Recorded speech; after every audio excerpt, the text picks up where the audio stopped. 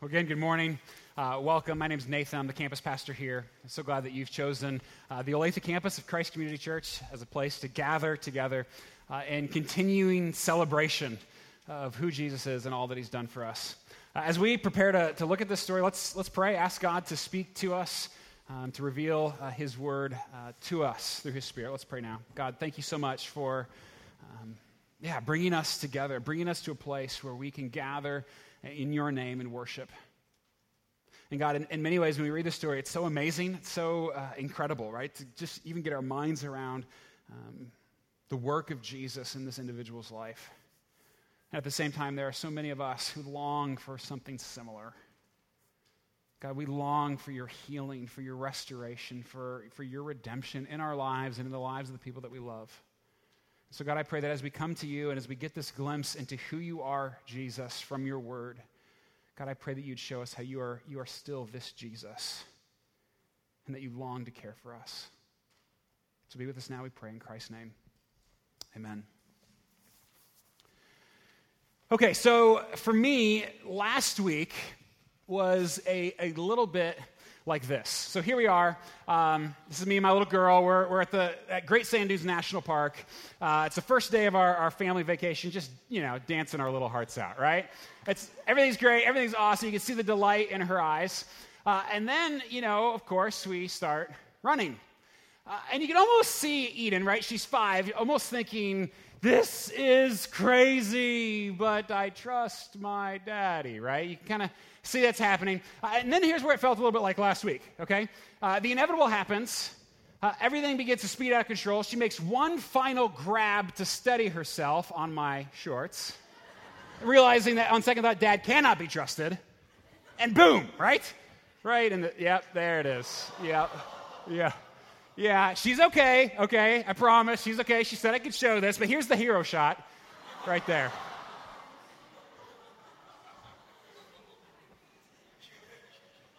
Yeah, Father of the Year, right?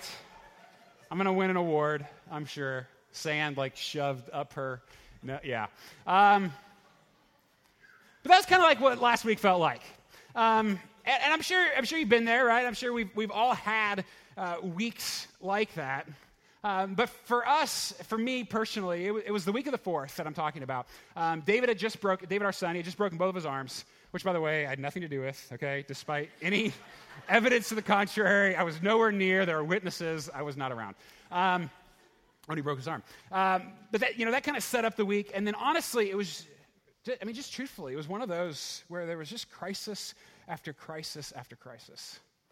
You wouldn't believe. And it's a privilege to be a pastor. I love being a pastor. It's a privilege for me to be able to walk with people in some of their hardest times. It really is. But there were way too many tears and way too many homes in our family here. It's one of those where, Monday, the alarm went off this week, and I honestly, I just didn't want to get out of bed, truthfully. And I'm just the guy that's trying to walk alongside people in this. Some of you are actually going through it. But what did I want in those moments? I wanted to escape. I wanted to be distracted. I wanted food and television, right? The notorious coping mechanisms. I wanted to go on a bike ride, but my bike was in the shop. I wanted to be alone, but of course we had our family reunion last weekend, right? And most of all, I wanted everything to be fixed, right? So come on, Jesus, that's what I want. Why don't you get on that, right? Anybody else ever feel that way? Seriously, what do you want?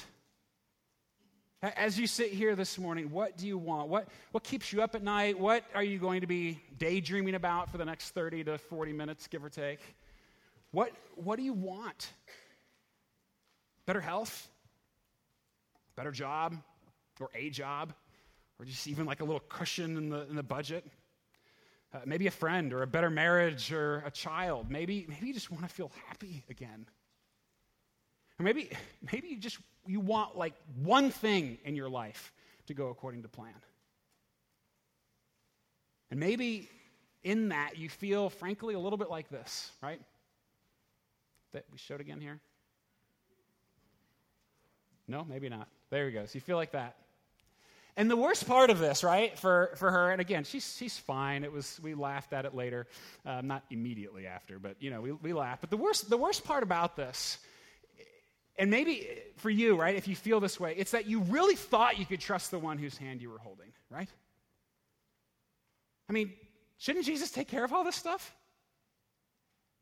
What's the point of believing all these things if he doesn't give us what we want from time to time? And you can't tell me I'm the only one here who's felt this way. And then I read a story like this. I love this story. We heard it just a few minutes ago.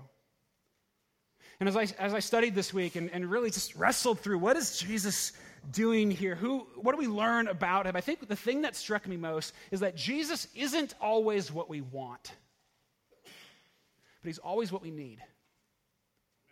He isn't always what we want. Sometimes, frankly, he's the last thing that we want. And sometimes he doesn't give us what we want. But he's exactly what we need.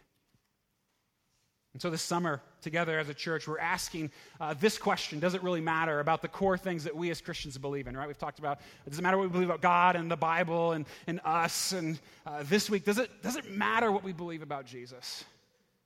I mean, think about it, right? Here is this man, Jesus, who is arguably the most polarizing, controversial, and yet influential person who's ever lived, right? This carpenter from Israel 2,000 years ago. And over 1 billion people still claim to follow him today. Scholars, believers and unbelievers alike, continue to study him and write books about him. I mean, he decided our calendar, right? It's all based around him. His name is a swear word, for crying out loud. There's something unique about this guy, Jesus. But the reality is, regardless of what you believe about Jesus, I mean, how you answer that question, who is he? Because I know for some of us, we're not all Christians here. We know that. So for some, maybe you just think of him, he's a good teacher, a misunderstood revolutionary, any of that. Maybe that's what you're thinking. But a better question than who is he is, who does Jesus think he is? Who did he think he is? Because when you read this story, I mean, it's so bizarre. I don't think anybody could possibly make this stuff up. So regardless of what you believe about Jesus, Jesus believed that he was the fulfillment of all of our needs. He believed that, which means he's either ridiculously delusional, hopelessly wicked and deceptive, or maybe, just maybe, who he really thought he was. Who does Jesus think he is? It's not always what we want, but he's always what we need. So this morning, we're going to take time just to walk through this story, to try to enter in what must it have been like for the people involved, for the characters. I mean, there's so much drama and action happening in this. We're going to spend time. You can follow along if you like. Luke chapter 5 is where we're at. You can look with me as we go. But we're really just going to tell the story, and then we'll spend the last part of our time together trying to find our place in this story. How does this story continue to speak to us in our lives and in our circumstances today? Okay. So you got to use your imagination here, right, to really be able to enter in what's happening. Think back, 2,000 years ago, desert setting, ancient Israel. And Jesus, he's still kind of brand new at this point, okay? He's begun to be known a little bit, but he's not a household name yet. He's preached a few killer sermons. He's healed a handful of people, but he's really just kind of building up steam, right? In his ministry, just sort of gathering a bit of a following. But the rumors, they're beginning to spread about who he is.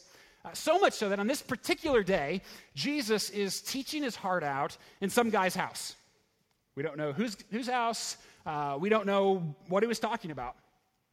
But there he is, and the house is crowded. I mean, absolutely packed, standing room only. If there are fire codes back then, all of them would have certainly been broken, right? And picture a room like this, certainly smaller, but with this many people, or twice as many, or 3 times as many people. It is jammed, packed. And it's not just the Jesus fan club in there. That's where it gets a little bit interesting. Because Luke tells us that religious leaders, right, the ones who would end up crucifying Jesus, hating him. The religious leaders of that day, they had come, Luke says, from all of the tribes of Galilee, Judea, and Jerusalem. They're all scoping this Jesus out. They don't hate him yet, but you can bet that they're listening to his words with at least a little bit of skepticism. Probably like some of you, right, this morning. And meanwhile, there are these friends who really want to get in there. You see, they've got this buddy who can't walk. His legs are useless. He's paralyzed. And for them in that culture that day, that meant that person was considered worthless, really. An unlovable drain on society. But that wasn't good enough for these friends. And so they think maybe, just maybe, this rabbi who they're beginning to hear about, maybe if they can just get his attention, that he can do something about it. Now, there's no wheelchair, right, back then. Nothing's ADA compliant. They're carrying him around on a stretcher/bed. And I picture them showing up at this house. They go to the front door, and there's no way. Go to the back door, look in the windows. They're trying to think of everything, and there's just no way, and they're getting in, and dude's getting heavy, right? They're there, but they can't do anything about it. I can hear them arguing, right? I told you we should have left it earlier, right? They want to get in. And then, I'd really love to know whose idea it was. Because I guarantee it wasn't the guy in the stretcher, right? There's no way he came up with this idea. Yeah, you want to do what to me? You want to take me up where and lift me down where? Is my body not broken enough for you, right? But he trusts his friends. Frankly, he's honored at their persistence, right? That they love him enough to go to this extreme length, or at least that they're tired of carrying him around enough to try to figure something else out. And so they go up the stairs. A lot of houses in that day had flat roofs, and they had stairs outside the house to get up to the roof. If it was hot in the evening, no air conditioning, that kind of thing, they'd go up and be able to cool off after the sun went down.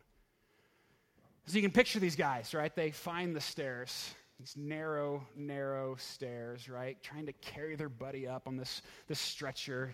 Got him, are you sure? And pivoting and all that stuff. Guys just holding on for dear life. And finally, they get to the top. They wipe the sweat off their brow. And they begin their demo work.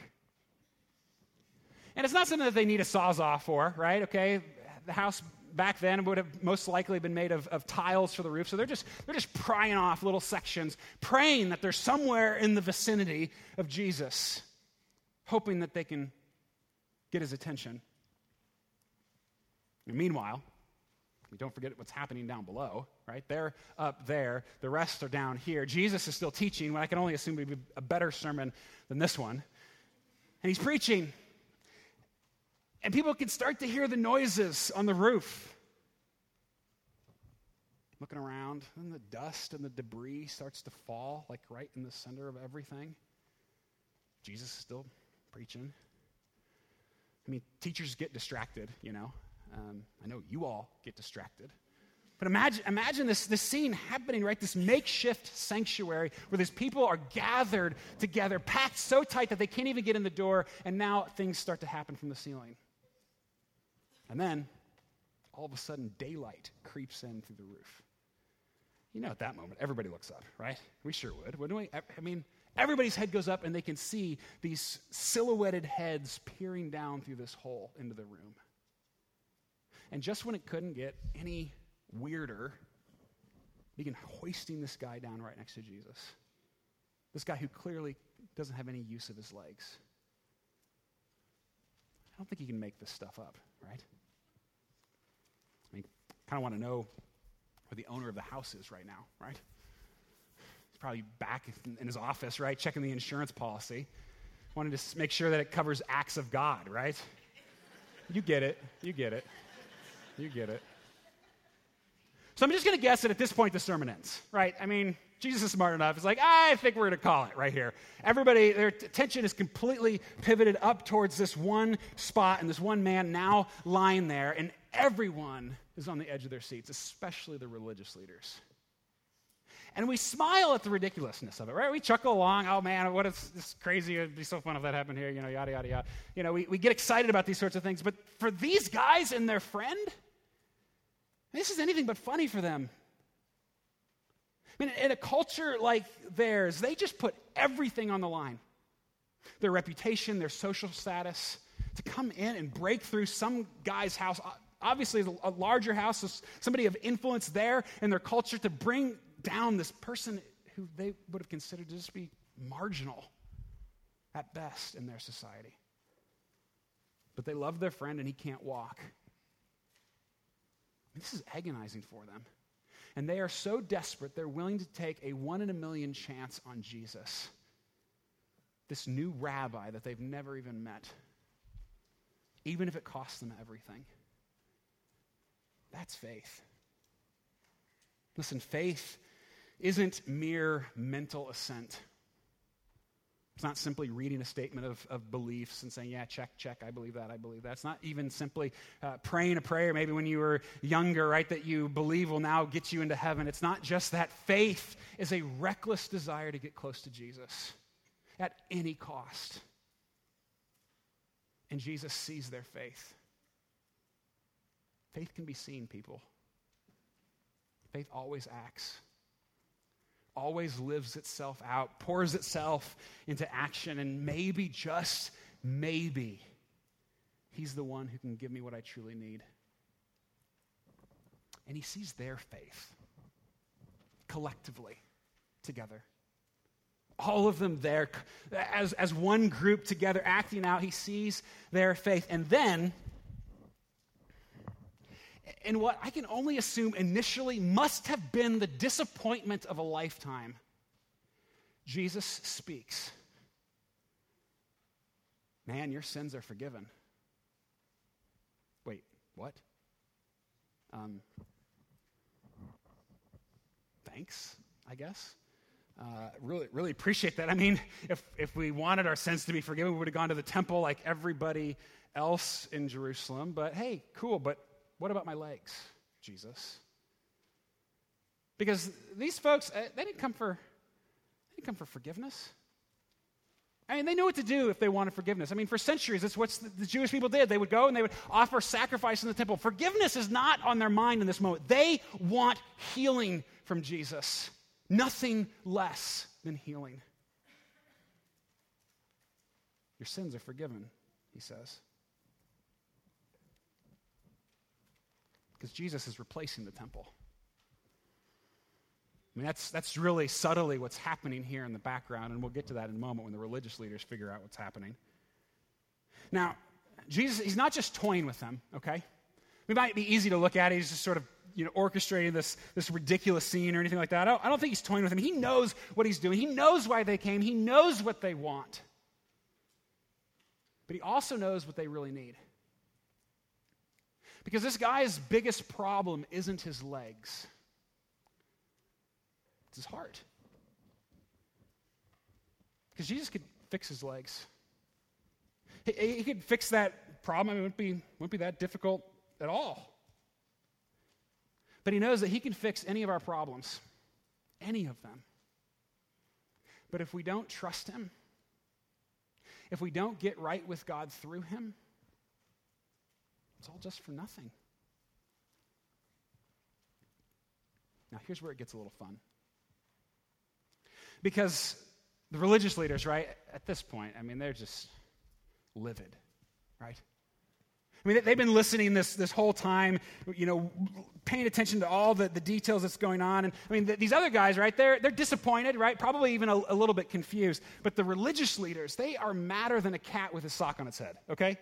Don't ask me how I know, but believe me, it's like really, really mad. They can't stand that. They're crying out, Jesus, who do you think you are? Who in God's name do you think you are? And this dull roar spreads throughout the crowd. This is blasphemy. No one can forgive sins but God alone. Nailed it. Kind of wish Jesus had said that, don't you, in that moment, right? No one can forgive sins but God alone.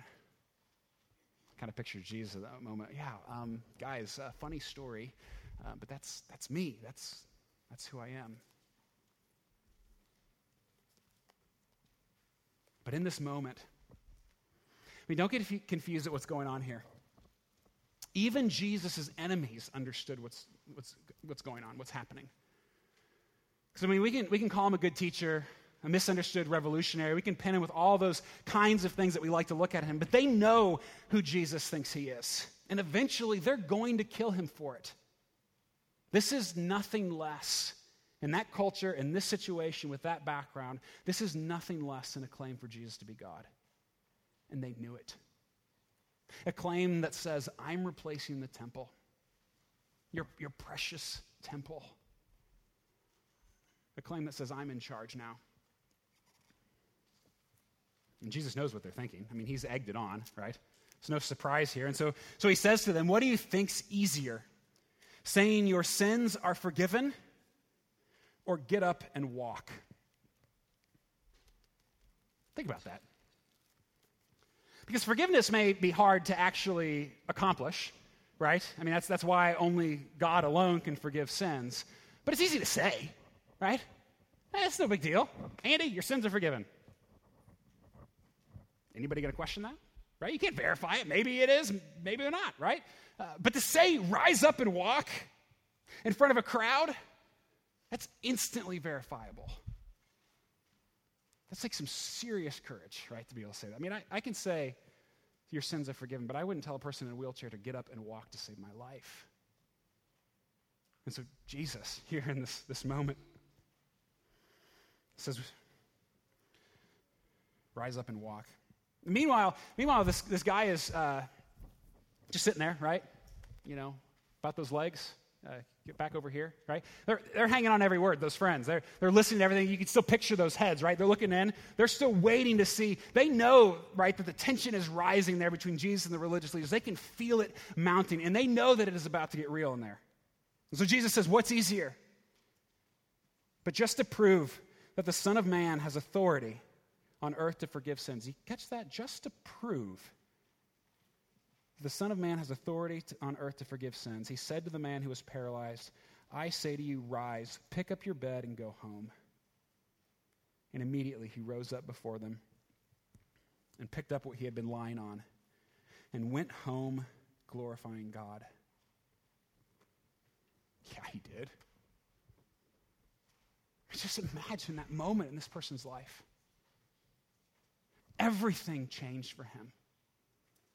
I mean, all of his possibilities, his outlook. Look, I mean, everything. Instead of being a drain on society, could be a contributor, could actually live and experience a normal life. And I can't help but wonder when he realized what exactly had happened. I mean, was it in the moment? I don't know. Was it a week later, a year later, a decade? I have no idea. But it had to have crossed his mind at some point that what Jesus was doing there is if Jesus has the power to heal me, which only God can do, then he also has the power to forgive my sins, which only God can do. I wonder when he put those two together. That not only could Jesus give me what I want, but he could actually give me what I need, a forgiveness more sure than any of the temple worship, any animal sacrifice that he had been brought up to hold on to. Any of it. Jesus. And his friends, you just picture them running down off the roof, right? Going over to their friend, grabbing onto him, finally seeing him standing there before them whole, both body and soul. And inside, amazement seized them all. And they glorified God and were filled with awe, saying, we have seen extraordinary things today. Jesus, who do you think you are? It's not always what we want. Nor does he always give us what we want, at least not initially, and sometimes never. But he's always what we need. Only God can make whole both body and soul. That's who Jesus is. That's what he's saying in this moment, that he is the one who can make us whole, both our bodies and the problems and the brokenness that we experience outside of us, as well as the death that lives within us, in our hearts. And I know we read this story, great story, yippee, you know. If I could be a little sarcastic, good for the paralytic, right? But what about me? What about us? What about the things that I want? What the things that you want that we feel so deeply? Because, yeah, sure, it's 2,000 years later, but sometimes I still feel face planted in the sun, in the sand, right? Let down by the one that I was supposedly trusting in. So I've wrestled this week. And I think there are three questions in particular that have just really been haunting me as I've been thinking about these words and what happened here. Three questions in particular for us. Who am I wanting Jesus to be, first of all? Do I actually trust him to be what I need? And what am I willing to do to get close to him? Let's spend a couple minutes with each of these questions. First, who are you wanting Jesus to be? I mean, truthfully, deep down, who do you want him to be? Because for me, when I want him for nothing more than what he can give me, you know, whether it's a decent income, good health, even heaven when I die, right? If that's all I want him for, then he's nothing to me but a vending machine. You know, you put in the right amount of good works, you punch in the right prayers, and if you're lucky, he'll dispense what I want. That's not faith, that's superstition. It's not a relationship, it's manipulation. Do you want Jesus, or do you want what he can give you? And here's a telltale sign of that. For me, I've experienced this in my own life. It's a hard one. I think probably all of us identify with it. But a telltale sign of whether or not you're doing this, whether or not you want Jesus or what he can give you, is if when bad things happen or you don't get what you've been hoping for, you resent God for it. You blame him. You point your finger at him. You think, God, how could you do that? How could you let that happen? Because essentially what's happening in that moment, I know the temptation. I've done that. We've all done that, haven't we? But when we do that, it's sort of like we're standing in front of the vending machine and the snack is caught, right? And we got to shake it a little bit, kick it, try to get what we think is owed to us. Do you want Jesus? Or do you want what he can give you? Because the reality is, if that's your faith, I mean, Jesus is not a savior to you. He's a tool. And you will spend most of your life angry and disillusioned. And yet, and this just knocks me over in this story. Because some of us here, we came to Jesus for a lot of different reasons, didn't we? Or some of you, maybe you're just checking Jesus out. You're curious to see whether or not this guy is actually worth following, any of that. But for some of us, the reason behind it was because nothing else seemed to be working, right? You've tried whatever, right? And you just know that there's some sort of satisfaction missing in your life. And so you want something from Jesus. Others of us may be a little bit different. Maybe you're just lonely. Some of you want to raise your kids with a few good morals, and that's why you're here. Others, you're praying that God would heal your body or fix your marriage.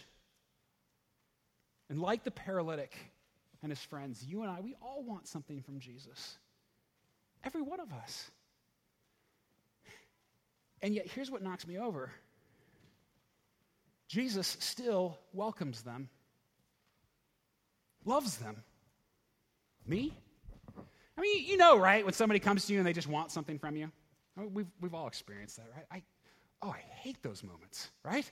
I just want to push that person away and have nothing to do with it. But Jesus doesn't care why you're here. He doesn't care why you come to him. He's just glad that you did. And anyone who comes to him with even the puniest bit of faith, he will not turn away. He may not be what we want. He often won't. It's his prerogative, I guess, as God. But do you trust him to be what you need? Because if I were to ask you right now, if we were to sit down, coffee together, or maybe somebody in your community group, somebody you trust, to sit down, and they were to ask, what's your biggest problem right now? What would you say, right?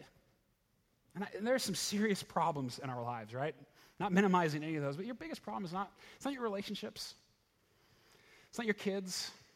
It's not your loneliness or your depression. It's not cancer or old age or even death. It's none of those things.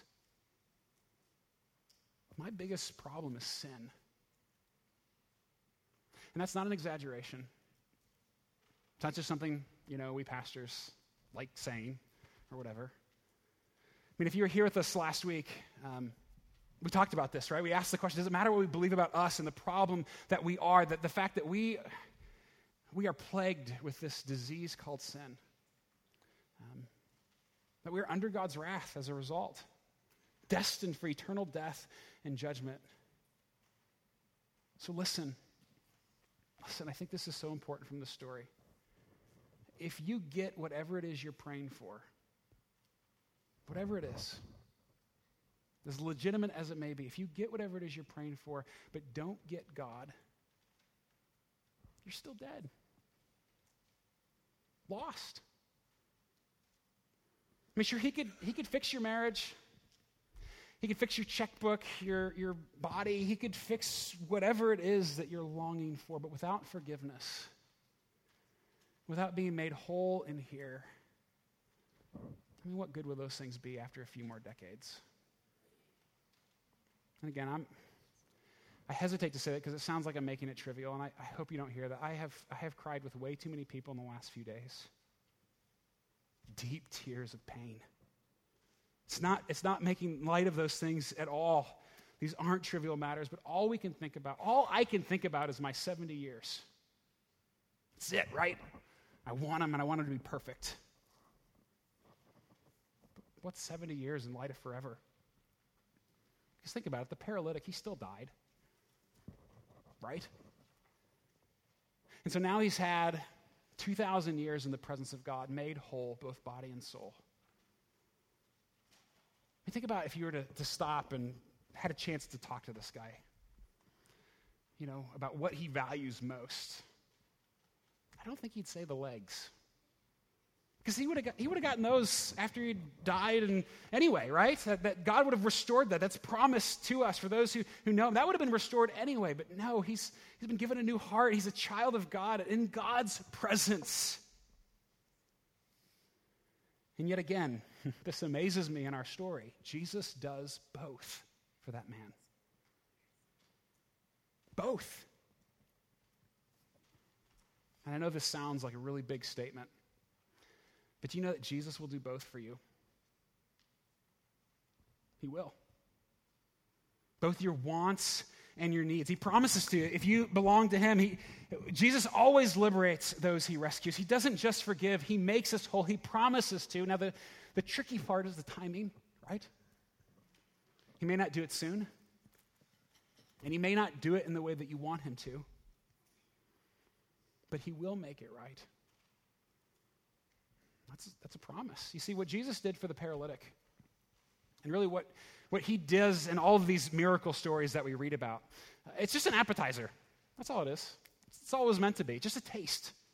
It was meant while Jesus was on earth to whet people's appetite for the meal that he would later bring, because it's still coming. And when the meal comes, we won't be thinking about the appetizer anymore.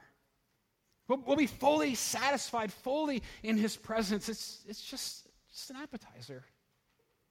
This world will be made right.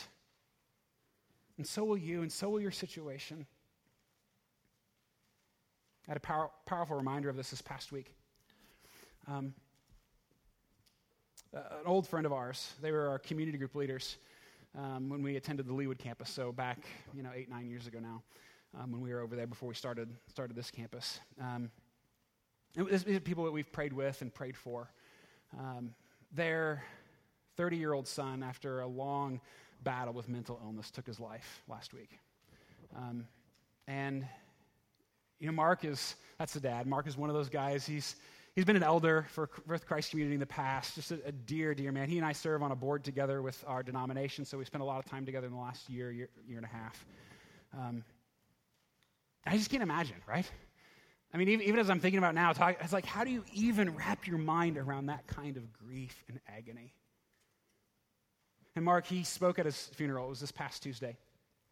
And I wish I could have written down faster the things that he said, because it buoyed my faith. Because here's this father who has lost what must feel like almost everything. in absolute agony, and yet his faith holding him strong. He said something like, just a paraphrase, he basically said that this God who put the stars and the planets in the sky, who holds them in their orbit, right? Who put them just at the right distance from everything so that it all works like it should. And the same God who put the atoms together and the protons and neutrons and all the mysterious things that we don't even now begin to understand. This same God, he said, knows exactly what I need, even if he chose not to heal my son.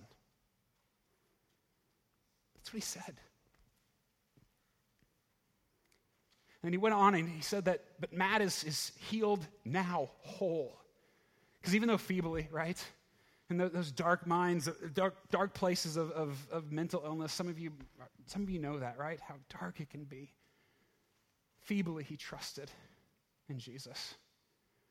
And we believe, right, he's been made whole, both body and soul. Do you trust Jesus to give you what you need, even if he doesn't give you what you want? Finally, last thing here. What are you willing to do to get close to Jesus? Because we learn a lot about faith in this story, don't we? That faith isn't mere mental assent. Faith is a reckless desire to get close to Jesus, to take a chance on him, and it demands action. I mean, really, it's one of the ways that we can be confident that our faith is real, that it's actually true and legitimate. Faith changes us. So how has it changed you? How has it pushed you? What are you doing to get closer to him? I mean, do you read his word? Do you talk with him? Do you spend time alone with him? Faith demands action. And let's not forget here the role of the friends either, right? That he's got this community around him. What are you willing to do to help others around you get close to Jesus? What lengths are you willing to go? Pry up some guy's roof, right? I mean, do you share your faith? Do you pray for your neighbors? Do you love in tangible ways? Do you invite the people in your life to church? Are you reaching out in ways to help people experience who this Jesus is? And are you in a small group where you can build these kinds of relationships? Because it's their collective faith that changes their life. Not one of these individuals, a part of the story, would be the same. Not one of them. And with this too, are you praying for your church? That God would enable us and empower us to help drawing people closer to him, of bringing people close to Jesus. Pray that God would do that. Pray that he'd open doors for additional campuses. Pray for us as we think about this third service, right? We're launching in September, 8, 9, 30, and 11, and all that's going to mean. It's going to change who we are in many ways, but it's going to allow us, hopefully, more opportunity to help others get close to Jesus. So here's just one simple next step for all of us. I mean, whether you know Jesus or not, okay? Again, I realize that we're all different here. Even if you're not a Christian, you're here. You might as well play along, okay? Find a way to get closer to Jesus, regardless of what you believe about him. That's the next step for all of us. I mean, for some, it could be 15 minutes a day, carving out that time to read your Bible and to pray. Simple as that, 15 minutes a day. For others, it might be attending church more regularly or engaging more deeply. It might be finding a place to serve or to give. Very few things stretch our faith like giving ourselves away. Maybe it's finding a small group of people to begin to plug in. Maybe it's to pray or to partner more intentionally with who we are as a church. And let us help you in this. Because the reality is, unless you get close to him, you're not going to care about any of this other stuff. I mean, really, your wants are always going to trump your needs.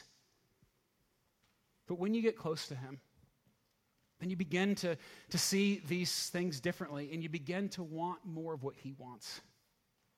Because sure, Jesus isn't always what we want, but he's always what we need. And here's the great irony of this story. Because Jesus said, right, that great question, what's easier?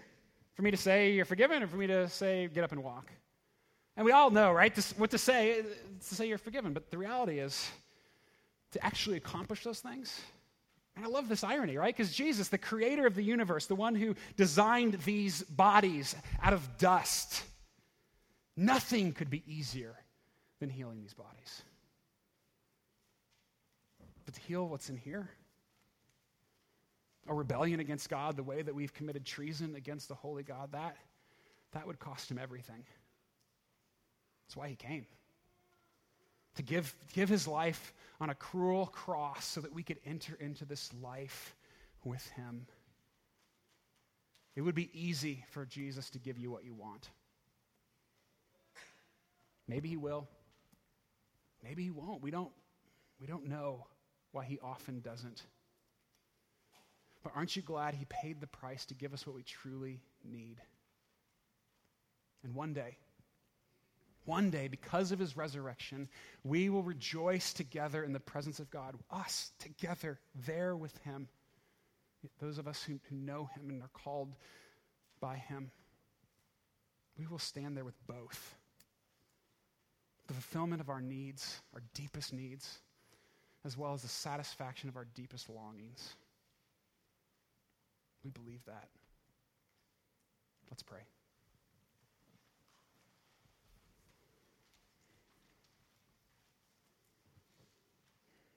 God, on the one hand, I read a story like this,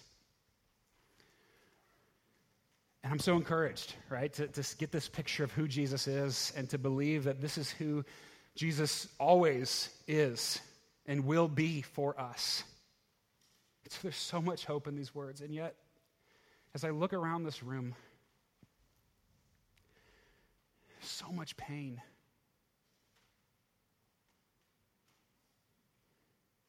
We can feel almost empty hearing these words. Just too good to be true. And so, God, I pray that you would give us what we need, even if it's at the expense of what we want. God, that you would do that in my life. And God, help us to trust you. And Lord Jesus, help us to believe and to rejoice in you, that you are the God who is in the process of making all things new, that so often what we long for, what we think we long for is just an appetizer, but you have the meal waiting for us. God, help us to believe that, to trust that what you have for us is better, that you are good and that you love us, that you long to be near us. So God, even in the darkness, even in the pain, and also in the joy, God, I pray that we would come to you now and worship and delight in your presence, knowing that you are here and knowing that your love never fails. In Jesus' name, amen.